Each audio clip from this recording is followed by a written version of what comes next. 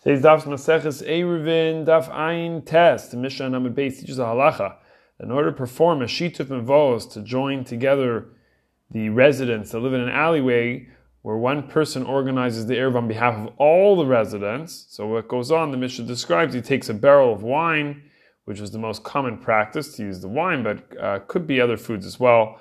And this person says, Harei zeh l'chol b'nei mavois, on behalf of all of the members, all the residents of that alleyway, and then that statement and that action enables everybody to carry in the alleyway. So if he'd like to transfer this possession to another resident, a process known as zikui, someone who's legally capable of acquiring on behalf of the residents, and the Mishnah defines who falls into this category. And this individual explains the first lines of the Gemara, explains by the first lines of the Gemara, performs what's called a kinyan hagbah, or at least the way some understand it, that he's lifting the barrel, in this case from the ground, one tavach.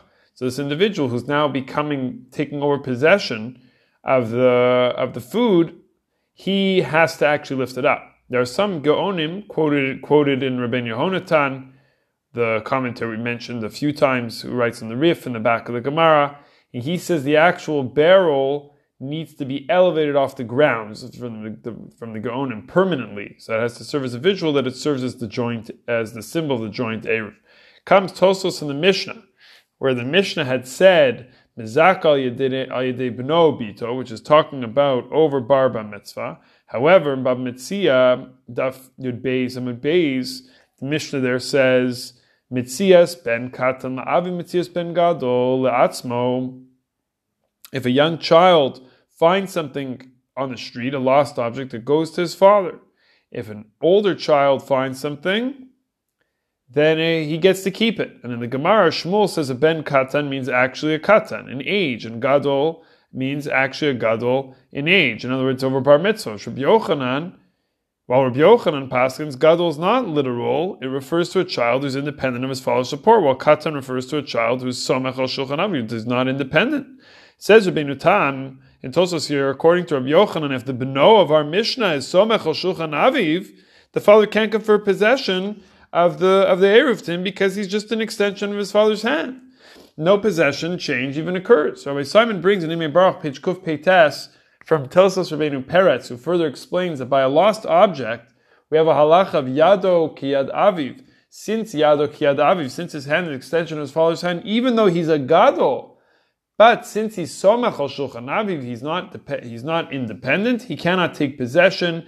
But if he is independent, supporting himself, even if he is a katan, so he may take possession. So what's the logic? What's the svara? Explains Rabbeinu Peretz. So Rabbeinu Peretz that shituf mevos is rabbinic in nature. We therefore permit a minor to be able to take possession in the scenario that he's not dependent on the father's support. However, the Ritva in our Mishnah argues, quoting his Rebbe the Ramban, that our Mishnah has no fancy interpretations. Gadol means gadol, katan means katan. By age, Rabbi Yochanan and Bab Mitzia only argued in the case of a found object. Beis Yosef and Shin Samach Vav, and also the Torah point out that the Rambam in Hilchos Eivra in Perek Aleph Halacha Chaf paskins like this Ritva, that in our Mishnah, a ben, when it says ben, beno, bito, it's a gadol. It's talking about a gadol, person's child who's over bar mitzvah, and stands on his own 2 feet. For zikui erev, stands on his own, he can become the possessor of the erev.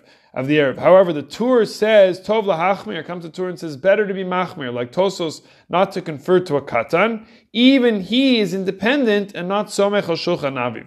Now, in Shulchan Aruch, Shin Samech Vav, Sif Yud, also brings that ideally l'chachili to be machmir in both ends, like the Tur. Don't confer to a katan who is not independent, who is not dependent, that is, and actually is independent, and neither to a gadol who is somech al shulchan aviv. However, the Ramah says, b'di'evet we can be mekel, because halacha, because as far as we go in the mekel opinion by Eruvin, and we said many times. And Mishnah Berurah adds this kula is also one's wife, even though she's supported by her husband. The Ramah also has a kula by a married son who's still supported by his father. He may confer to him even the chachila. The source for this is the Sefer Mitzvos Katan, Reish Pei Beis, that after marriage one is no longer considered halachically somach al shulchan aviv, and he can confer possession to that child.